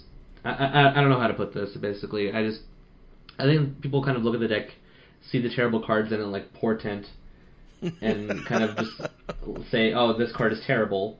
Soothsaying, yes or no. Sometimes. So, I tried it, and I kind of like it, but not enough to ever register for a big event yet. So I can chime in on what Min is trying to say here. With old Miracles, like, the core of the deck was super powerful, and you could just backdoor your way into winning matches or games that you shouldn't have. So what that did is it carried a lot of players who weren't super skillful with the deck. They could just play top on 1, counterbalance on 2, and win. With new Miracles, you actually have to manage your resources a lot better. Like old Miracles, you would do stuff like turn 1 on the play EOT Brainstorm to set up a predict or whatever, which you still kind of do, or you would do it to set up a counterbalance, or you would spew your cantrips fairly often because you had top to like bridge the gap. With new Miracles, you have to pace your cantrips a lot differently. You aren't playing 60% of a game knowing the top 3 cards of your deck always. You may only know 40% them. now. Yeah, I was going to say 30, but sure. The way you use your resources is a lot different, and there are way more constrictions, and you have to be a little more disciplined in how you go about things. Right. Like, I am by no means the best Miracles player. I've just played it a lot, and I've surrounded myself with the best Miracles players, so I learn from them as much as I possibly can. And the biggest thing I've noticed is that the deck isn't as inherently powerful as it used to be, but that's okay, because a lot of decks in Legacy aren't necessarily prepared to play against the card Terminus anymore. And once people let their shields down and forget how to play against the card, you're going to win a lot. That's part of why Red Delver is good right now. Or, well, getting better. People have really forgotten how to play around Stifle. Yep. People cracking fetches in the upkeep hasn't been very common when I've played the deck. People have just been walking straight into it. Yeah, the whole untap upkeep fetch versus end step fetch dynamic gives you so many wins. Like, so many wins if you're playing Red Delver. If people don't know that basic skill in Legacy, and sometimes it's incorrect, obviously, but more often than not, it's correct to do that, you're going to have kind of a good time if you're playing that deck, for sure. I talked to Eric Virgo, the guy who top 8'd Eternal Weekend with Red Delver, and he said a lot of his wins were based pretty much solely on that dynamic. His opponents failed to untap and crack their fetches and didn't have the ability to play around Stifle Days. Like, that's all it was. Yeah, that's been my experience. Also, getting to daze people's Force Wills on your turn 1 Mongoose is the best feeling ever. It's pretty good, yep. I have a lot of respect for Red Delver. It's second to blind predicting and hitting. Yeah, so that's kind of the whole miracle spiel I wanted to kind of address. I think the deck is better than people give it credit for, and I'd strongly recommend people try it, or at least try playing against it before kind of dismissing the fact that a deck with Portent is irrelevant. Or, excuse me, a deck with Portent being relevant. Yeah, deceptively powerful, I think. Deceptively good, for sure. Yes, I think in the hands of a skilled enough pilot, I think the deck is pretty scary, but I think that statement kind of applies to pretty much every deck in Legacy, so... Pilot dependency is a big factor in why the format's great. The barrier of entry for the deck is just significantly jumped, so... Yep. All right. So if we're good, if we want to put a pin in that for now, we actually had some awesome questions from our Patreon Discord channel. If we want to get into that, and these were questions that we were actually going to cover last week, but since the episode ran so long, and because we were having two really kind of great guests on this episode, I figured we could kind of go over them. And Jerry, so I'm going to have you answer the first one, just because the first part of it does kind of address your run at EW. But also I think there's also a greater question here which we can address afterwards. But Ancient Corwin did ask, so when you started to falter EW, because you started off on a pretty hot streak, and then it sort of went off the rails. Can you recall the play or the hand or game that had kind of started the losing streak, and that kind of was the beginning of your tournament kind of coming off the rails? And do you think there was anything you could have done to play it off better? Yeah, well, so I started off 4-0 at Eternal Weekend, and I went into it last week, so I don't want to rehash it too much. But my round 5, matchup was, my opponent was kind of a little shady, doing some suspicious things, and ended up taking down the match. And I felt like I didn't lose that match because of any play errors, or even that my opponent had a better deck than me or got better draws. I just kind of felt like it wasn't a 100% fair Magic matchup. That whole deal seemed to shake you up a bit. We were chatting in between the rounds, and actually, this is where I met Min for the first time. Was right after this. Wait, I thought we met on Sunday. No, because I came over and I talked to Lawrence about what had just happened. Right. Yeah, I was there just kind of listening. That's right. Mm-hmm. But sorry, go ahead, Lawrence. Oh, yeah, I was just saying that whole ordeal seemed to have, it kind of took you off of your game, and I imagine it was pretty easy to, not get your mind off of what happened there, and it probably made it harder to focus on whatever match you were playing at the time. Right, because a big thing was, I was thinking well, did I imagine it? Did this actually happen? Because I didn't have any hard proof, but it's it's not like I've ever, just suspected my opponent of ever doing this to me before. This was kind of a first-time experience for me.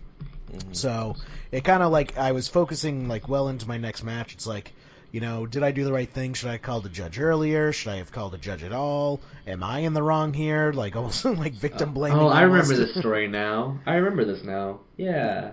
Yeah. And then going into I remember. My memory is horrendous, by the way. Just fair warning.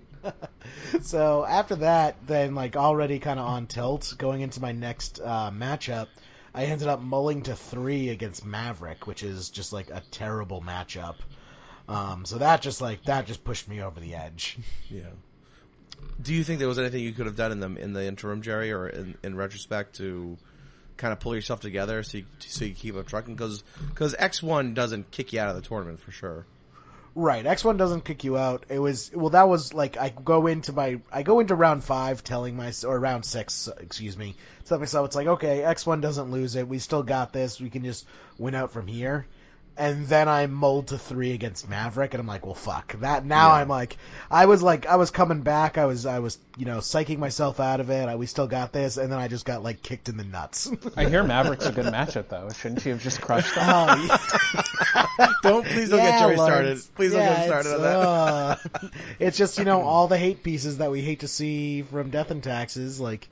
Thalia and Wastelands and Revokers. Plus you add in Gaddock Teagues and Instant Speed Caracases with Crop Rotation and Neither Reliquary. It's just great. It's exactly what we want to see a sneak attack. Sneak and show. So Min and Lawrence, can you guys tell me about a time when you were on a hot streak in a tournament and then the wheels just fell off, and sort of what lessons you learned from that and what you've done to kind of prevent that in future tournaments? So the same thing happened to me at Eternal Weekend. I started off the vintage portion 6-1, and then lost the last 3 rounds, which my experience wasn't like Jerry's, where it was kind of like mulling into oblivion and getting varianced out. I guess, well, somewhat it was. I sit down for one of my rounds, and I know my opponent is on like the vintage equivalent of Blue Moon. I'm on the draw, and my opening hand is Mental Mist. This is Sean Chen, by the way. Yeah, friend of mine. I wasn't gonna name drop him, but It's all good. Min's got you. Sorry. Don't worry. yeah. Sorry. Welcome to Doxing a Legacy. Anyway, so I know what he's on. I don't think he knows what I'm on. And I look at my opening hand, and it's Mana Drain, 2 fetches, a Tundra, a Misstep, and then some other lands. So it is the classic 5 land hand and a control mirror that has the ability to get both of my basics for game 1. And I tank on that hand for a bit because it's very borderline. Like, if he has a very fast start or a fast Blood Moon, I just lose, basically. Otherwise, I could probably get out of it. And he goes turn 1 Probe. So I misstep it. He missteps back and then sees my now 6-land Mana Drain hand. And things just go downhill from there. I'm not sure if keeping that hand was wrong because, like I said, having the 2 basics and everything is pretty good. And the 6-land hand that I would want would probably just include, like, a Force of Will and another blue card, maybe a Standstill. That hand was whatever. Game 2, I had to hard mode through a Jace with a Fairy Conclave after he had it in play for like 3 turns, and when I got it off the board, he miracles his second Jace and got that game. So that was kind of feel bad. Maybe I could have done a few things differently in game 1, but game 2 I think I played all right. The match that really got me was actually this was the match before it, the match against Sean. I played the Landstill Mirror, and my opponent boarded in ways that I think aren't correct. Oddly enough, for the Mirror, you're supposed to board out Standstill because it's more of a liability. It's, you can play Standstill and just kind of lose to your opponent's factory if you don't find your Wastelands. So post-board, you end up boarding in cards like Containment Priest and your extra copy of Swords to Plowshares, and turn into more of like a tempo-y, like mid-rangey. It's like a weird sliding scale of how the matchup plays out. Sometimes it's draw go, other times you're like trading resources very aggressively. And game 3, I think the play that lost me the game and the match subsequently was playing a Time Walk and then snapcasting back a Time Walk then on my Time Walk turn, which was a spew of resources, and I think it would have been better to leave the Time Walk in hand to pitch to Force of Will, and then having Drain, Snap, Drain available off of my Black Lotus and Mox that were in play. Eventually, like 2 turns later, my opponent plays Engineered Explosives, which isn't a card I'd expect post-board in the Mirror, because it kills literally only the Moxen and Black Lotus, and the deck only plays 2 Moxen and 1 Black Lotus. So the card just seems horrendous post-board. and I got blown out by cards I wasn't really expecting. He also had Emrakul the Promised End, which I think is a pretty terrible card in the deck outside of the mirror. But, yeah, that's kind of how things play out. Yeah. What about you, Min? So I'm not gonna go into anything super specific, but I want to like kind of touch on the fact that Eternal Weekend for me was a bit of a turning point. So up until this, I played in a couple of like GPs and Eternal Weekend the previous year. I've never really done that well. Like I never day or GP or anything like that. So my whole issue was I didn't really have the stamina to play later into a tournament. Like I always had pretty decent starts, like X and 1 or X and 0 going into round 5, 6, 7, and then the wheels kind of fell off. Like I just get tired, I get antsy, I make weird decisions that I don't need to make. Like I kill myself on board, things like that. So for Eternal Weekend specifically, I wanted to focus kind of on not doing those things and not tilting and kind of remaining focused and treating each single point of Magic the same each time. So Eternal Weekend this year was kind of my attempt to revitalize myself as a Magic player and as someone that can actually play in long events, because I played every round of both events. So I was pretty tired at the end of it. Well, obviously not the top 8 of both, because I'm not that good. But yeah, so round 2 of Eternal Weekend Legacy, I played against our buddy Anurag Das in the mirror match. Now, I know Anurag, he's way better than I am, and I know myself, and I know both of our 75s.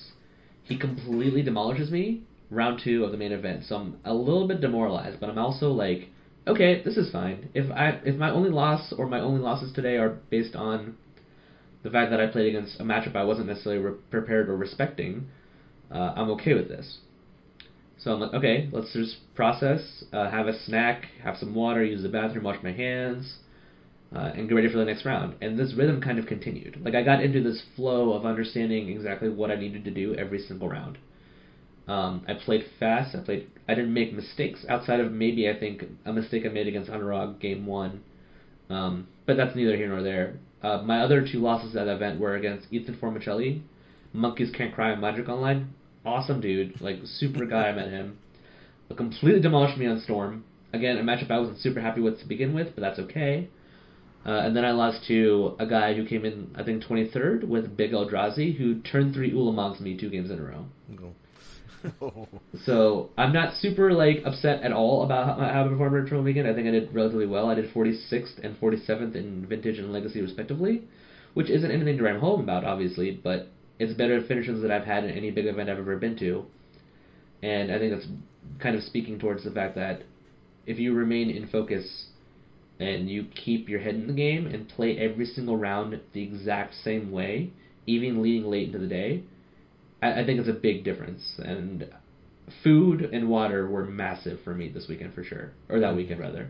You also have to figure out what works for you, though. Food and water is important, but I often don't eat until, like, round 5 of a tournament. Like, at all. It's just kind of something. Yeah, like, I had snacks for almost the entire weekend. Like, we had, like, pizza for dinner every night when we were there, but I didn't eat actual meals until, like, Sunday. Oh, man, you should have come out with us. We would have shown you the town. No, I usually just like don't eat any food until round 5-ish. That's usually when I start getting hungry. I prefer to stay somewhat hungry throughout a tournament. It kind of just like forces you to stay in this fight or flight type of mentality. It does, yeah. And it helps me play a bit tighter. Don't follow this advice if you're diabetic, listeners at home. Please keep your don't blood sugar up. It's definitely based on each person. You have to find what works for you. Like I've tried different things at different events, and I think this works for me the best. Like snacking in between like every other round and drinking water constantly. I will say one of the biggest advantages of the VIP was having the water. Yes. Yeah, I drank. Yeah. I think that's why I was able to go the 11 rounds and be fine, because I drank so much more water at this event than any other event, just by the sheer fact that I had access to, not water bubble or water. Like it came out of, like it was like a Poland Springs bottle instead of, like whatever piping system the venue had. So apparently they didn't have a public water option for the event. I also had Correct. VIP, The water so- fountain was 2 blocks down, basically. Yeah, that's kind of insane to me. I think water should I just don't think be that's available. legal. It's definitely legal. It's definitely legal. Is it? Yeah, no, it's 100% legal in building limits. I know this because of reasons. Just go with it. Okay, but no, I agree with you, Lawrence. Like, I think like public water, like, it should be just come with admission. Like, that should not be a VIP perk. That should just be an everyone perk. Yeah, definitely agreed. Just because it's like at the DCU Spinner, it's like fuck all if I'm going to pay $9 for a bottle of Dasani. So Right, I almost feel like at like these events, I'm like rationing my water supply to make sure I don't run out before the end of the day. That's why I like tournaments in the Midwest. Like all of the the Columbus Convention Center has multiple water fountains or just like water filling stations, and staying hydrated is never an issue. Oh, another thing, just to like go back to the question, you have to figure out what headspace works best for you as a player. Some people like chatting with their opponents or just like rambling. I sit down and I honestly don't want to talk to my opponents at all. It's just easier for me to focus on the game that way. Like, it can be kind of awkward. Like, my round 1 opponent in the legacy portion recognized me from the podcast page, so we ended up like chatting about that for a bit. But I just find that I play better when I just don't really think about anything else or don't try to have a conversation with someone, which, you know, works for some people. Some people prefer to like talk a lot to their opponent. Other people are like me, so. Yeah, I do like the 30-second intro. Hey, where you're from? How long you been playing Legacy? You know, how'd you get here? Kind of thing. How's your day going so far? But I don't go much beyond that. And then, like, once we play the game, I'm very focused. I don't talk a whole lot to my opponent. And then when the game's over, I'm more than happy to, win or lose, talk to my opponent, generally speaking.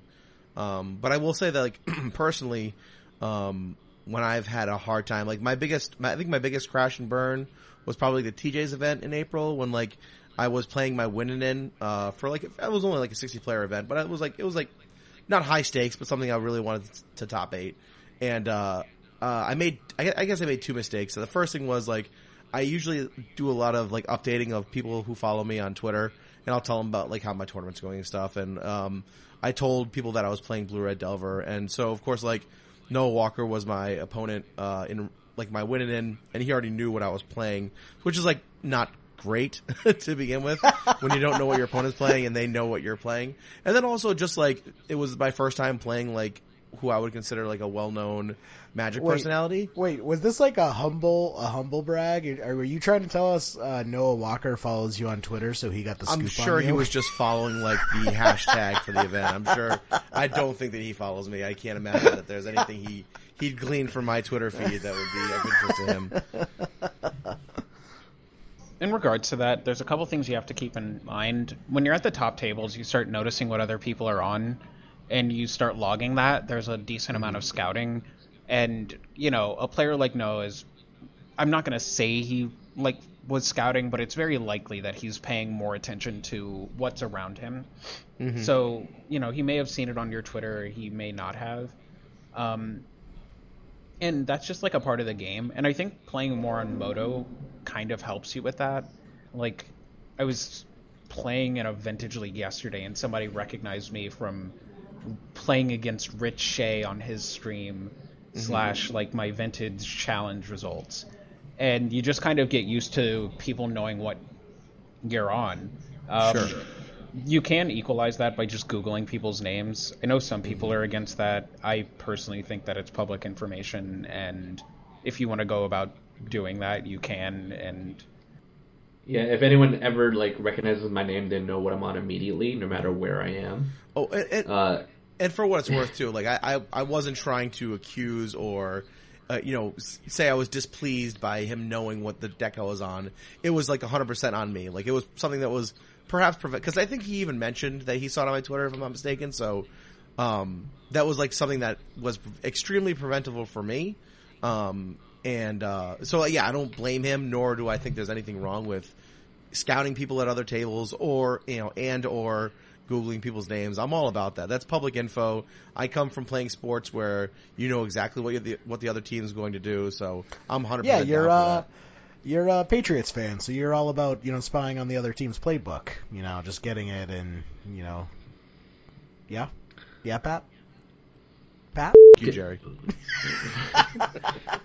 But no, You're not cheating. You're not trying. The other thing I wanted to mention was that, like, it was probably like the last time, the first time I played someone who, like I said, I consider like a well-known Magic player, someone who I had heard of before and have a lot of respect for. So I think also that kind of got in my head a little bit when I was playing, and I made some pretty silly play mistakes that I hadn't made that day and that I wouldn't normally make.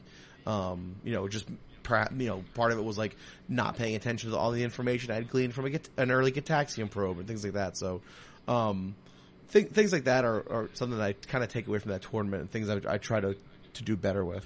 That happens. I personally combat that by just trying to think of my opponents as amorphous blobs. I tend to just Lawrence, I'm right here, man. Sometimes literally blob. No, I'm right here. I often just try and dehumanize my opponents, as awful as that sounds.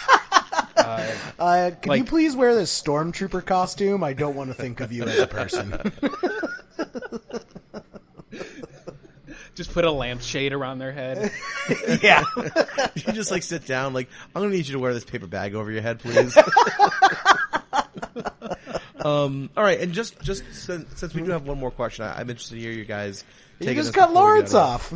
Oh, sorry, Lawrence. Go ahead, finish up. Yeah, it's fine. I was just saying that I tend to play better when I just don't think about who my opponent is. If they have success, if they don't, you should play the same way against every opponent, whether or not you think they're better or worse than you. And when you start going about things like that, you start doing a bit better. It's common. I think it's really important to zero in on that, actually, because that advice, you gave me that multiple times over the past couple years, and I never listened to you, really. Not necessarily because I chose not to, but because I didn't necessarily know what that meant. And once I started doing that, I started winning a lot more against better players. Mm-hmm. That's a big deal. It's funny because, I come from, like I said, I've come from from many, many years of playing competitive sports, and, that is something that you always take into any event. You're not really concerned about the accolades that your opponent has, because that really doesn't matter on that day. You know what I mean? It doesn't matter what they have done. All that matters is what they're going to do. And I always found that something easy to level myself with when it came to playing sports. But for Magic, for me, it's a lot different experience than that. I tend to get more nervous, not nervous, but I'm more aware of my nerves when I'm playing Magic than other things that I've done. You know what I mean? For sure. Your mind kind of doesn't wander, it focuses. Yes. You don't have distractions. Totally. Distractions on you. As Theodore Roosevelt once said, fear is the mind killer. Yeah. I'm pretty sure that was Theodore Roosevelt. May not be. Doesn't matter. It doesn't matter. He said it now. Yep. Actually, screw it. Fear is the mind killer. Jerry Me 2017. I'm pretty sure that's is that a campaign slogan, Jerry? That is not only my slogan, but it's my campaign promise. It's going to be the platform upon which I run on. Jerry does have the tiny hands of a politician, so. I'm a guitarist. Yeah, I don't know. Yeah, maybe ukulele. All right, and hey man, respect the ukulele. All right, before I forget. Okay. One thing that'll commonly happen is somebody will sit across from someone, and if it's a better player, somebody may be more induced to make misplays because they think, oh, there's no way my opponent would fall for this, or they assume people are better than they are, or they may play very loose against a player they think is worse, and you just should try and avoid doing that type of thing. Just treat everyone the same, and play respectfully against them, and treat everyone the same like an amorphous blob. Yes. You can make them a pretty blob if you want to. Just make them all pretty blobs. You can respect a blob. That's fine. Yeah. All right, one more question before we get out of here. Mulligan strategy / this could be a whole episode, so perhaps we would do a part 2 for this episode on this one. But if we can keep it to under 280 characters or less, mulligan strategies / theories, and how to keep yourself in the tournament by avoiding tilt, etc. I think we kind of already covered part of that as well. And Ancient Corwin also just kind of tacks on. He thinks we've all experienced that at one point or another. So can you guys tell me about your mulligan strategies / theories and how you try to keep yourself from avoiding tilt in a tournament? It depends on the deck and whether or not I know the matchup. In our group, I'm known for being the guy who mulligans fairly aggressively, and I'll snap off a 6 over a mediocre 7 a lot of the times. Mm-hmm. But again, it depends if I know the matchup. Yep. So I think it mostly just comes down to getting as many reps as you can with your deck, getting together with a bunch of friends, and keeping just a wide array of hands, and try to get a feel or a census for how they pan out on average, so that you can understand what your role is in matchups, or just what really matters in your deck and what you need to play towards. No, I was just gonna say I'll keep it short. I agree with Lawrence on the approach. I think it's systematic. I think mulliganing is a science and can be solved a lot of the time and that's basically just about learning matchups. Last year against at GP Louisville on Sunday, my buddy James and I, we literally sat across one another, played Miracles versus Rug Delver for 6 hours straight, and I learned the ins and outs of that matchup so heavily that I learned immediately what to mulligan and what to keep. And I also kind of mulligan a bit aggressively. I follow the Patrick Sullivan school of thought in that you get to mulligan, you don't have to mulligan. Mm-hmm. And I enjoy that a lot. I think one of the interesting ways to look at mulliganing is look at your 7 and take away one of the cards and go think if this was or take away the worst card and look at it as a potential 6. Sometimes that works, sometimes it doesn't. But I agree with Min. That's the LSV school of thought. Take away the worst card in your hand. Would you keep that 6? If the answer is yes, then you keep that 7. Yeah, it comes up a lot when you're playing Miracles. Yeah. For example, the Storm matchup with Old Miracles. I lost to Caleb Shearer in the top 4 of a Classic, and the next time I saw him, I just jammed a bunch of games with him, and that really helped me learn what I could keep, what I couldn't keep, and just generally how I wanted to play out that matchup, and that just upped my win rate against Storm tremendously. And yeah, it's mostly just comes down to reps. I don't think there is a tried and true way to mulligan. I think it's mostly just a matter of experience with your deck. And it's not even... there's experience with your deck, but also just experience in general. I think a lot of Legacy exclusive skills aren't necessarily Legacy exclusive, and just learning how to mulligan with a deck, know the cards in your deck, know what to mulligan to look for, what's your game plan in each game you play. Are you in the dark? Are you not? All of those things kind of factor into just basic good Magic skills. Mm-hmm. Understanding macro archetypes is also huge. Just what a tempo deck or what an aggro deck or what a control deck is generally looking for. Just understanding who's the outline. beatdown. Yeah, basically. Who's the beatdown? I also, my big thing is I try to avoid if-only hands with more than one modifier. So basically, this hand would be perfect if only I had lands. Or, this hand would be perfect if only I had, one more land and a cantrip. So, I really, we all have those tempting hands where if I just top deck this one card, this is the nut hand. And those are the hands that you really have to be really careful of and, kind of crunch the numbers a bit. Because if you don't hit that one card you're looking for, your entire hand could fall apart. Yeah, that's definitely a good point. I've seen a lot of players keep one-landers on the play, and they're well, if I hit another land, I'm really good to just, win this game. But it's they're not thinking that they have, less than a 50% chance to hit a land on their next draw step, and that, things only get wonkier from there. And I think especially they keep a one-land hand and it's a tropical island and they're playing against a wasteland deck. Right.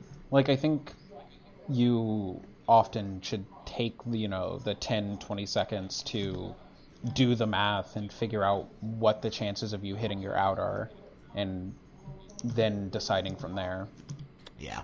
So that comes into play a lot with Sneak and Show in particular. Is you really have to avoid those if only hands. This hand would be great if only I hit a combo piece and some lands. This hand would be great if only my opponent didn't have double Ashen Rider. Right. You can't take that into account. All right, awesome. If no one wants to add anything to that topic, I definitely think we should get into scoops now. Scoops? Yeah. Cool. So I mean, I don't know if you've listened to the cast before at all, but I have. Instead of doing shout outs, we do scoops in the top 8. So, Lawrence, why don't you lead us off, man? Who do you want to scoop in the top 8 this week? Tom Hep for loaning me all my cards on Moto. Tom Hep, one of the great guys I've met playing Magic. Have not met him in person, but super solid guy. So I can 100% back you up on that scoop. Cool. Awesome. How about you, Min? I would actually like to scoop in Lawrence Harmon here. He's been a good friend of mine over the past couple of years and helped me grow a lot as a Magic player. And a lot of his advice kind of goes in one ear out the other, and then comes back into 1 year about 6 months later. So he's helped me grow a lot, and I attribute a lot of my success as a player to him as of late. I know it's not super successful or anything, but his life advice has given me a lot to think about and has helped me grow a lot. So Awesome. Good job, Lawrence. You've helped me out a lot. Thanks, man. Yeah, Lawrence, all that dating advice you keep unsolicitedly sending me has been great. Yeah, he hasn't given me any of those things, and nor would I ever listen. I'm happily engaged. Thank you. Who needs a spouse when you have cats, man?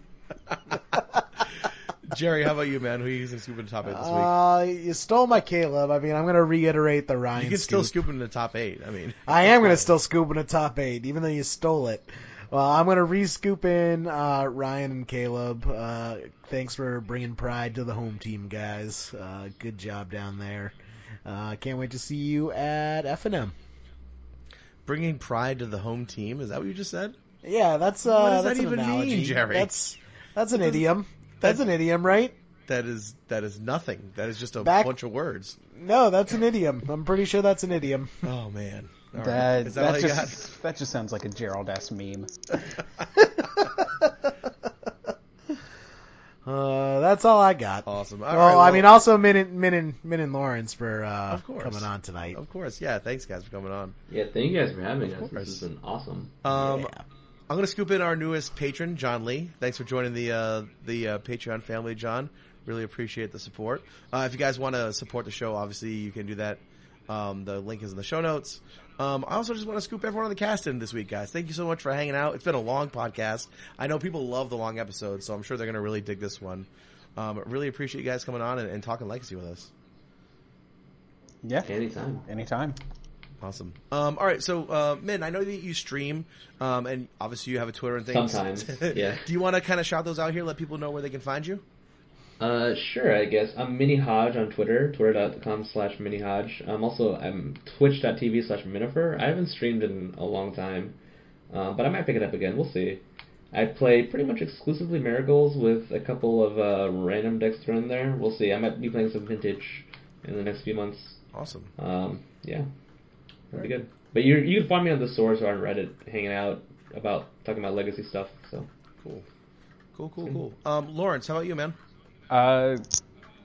You can find me in the Leaving a Legacy page most of the time, or Twitter at my name. So, or you can just awesome. find me at like a random Midwest Magic tournament. I'll be one of the 12 and a half black guys there. That's probably it's gone generous. up. I feel like that might be generous. That It is was a general- 5.5 last time I talked to you. It's more than doubled. wow. There's 7 at At a a tournament time. weekend, there were 2. No. There's more. The Magic player base is very homogenous. Not and to its discredit, I don't think it's good for the game, but it is extremely homogenized. It is skim milk at its finest. Hey man, I paid that detective to tell the college that I was 1/4 Cherokee, so See, it's funny that you guys say that because I've never actually noticed, but I think I've never noticed my entire life. So Yeah, I mean, I definitely guess. noticed. I noticed it when I'm at a Magic tournament. Man, this is all these people just kind of look like Jerry. It's depressing.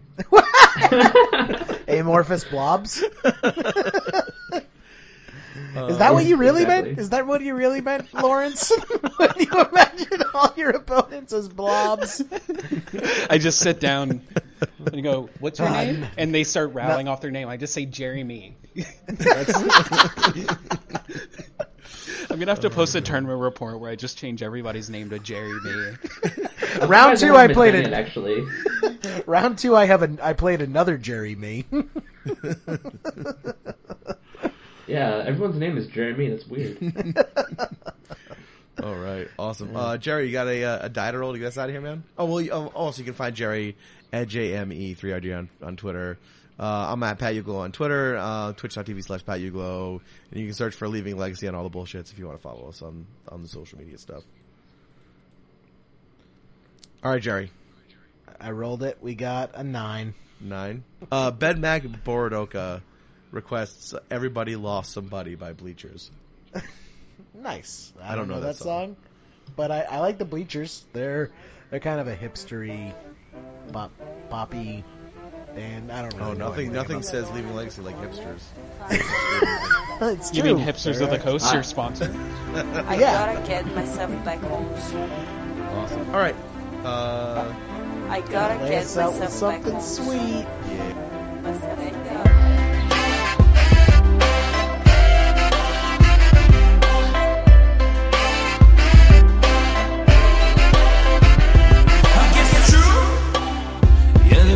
I called you last night. It's the reason I've been standing on a wire. It's this dream I keep having where I'm begging just to get myself a break. Yeah. But there's nothing I wouldn't do to wake up and remember it. I wanna wake up and remember. So take my clothes, that's better. I think pain is waiting alone in the corner, trying to get myself back home, yeah. Looking like everybody, knowing everybody lost somebody. I'm standing here in the cold and I gotta get myself back home soon. Looking like everybody, knowing everybody lost somebody.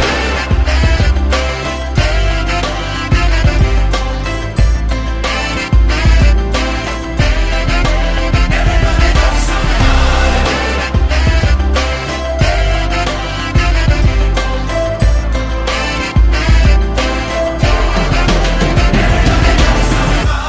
I waited till the night was over, cursed the sun for coming up all over. Cashed the checks I had, I didn't know them. Standing on the corner, gotta wonder when I'll get myself a break. Yeah, but there's nothing I wouldn't do to settle up with heaven. That's a debt I gotta settle in heaven. Take my clothes off. I think pain is waiting alone in the corner, trying to get myself back home, yeah. Looking like everybody, knowing everybody lost somebody. I'm standing here in the cold and I gotta get myself back home soon. Looking like everybody, knowing everybody lost somebody. I know that I'm lost in a world without you.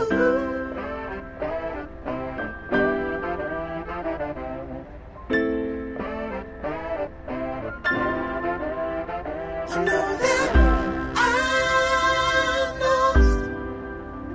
I know that I'm lost in a world without you.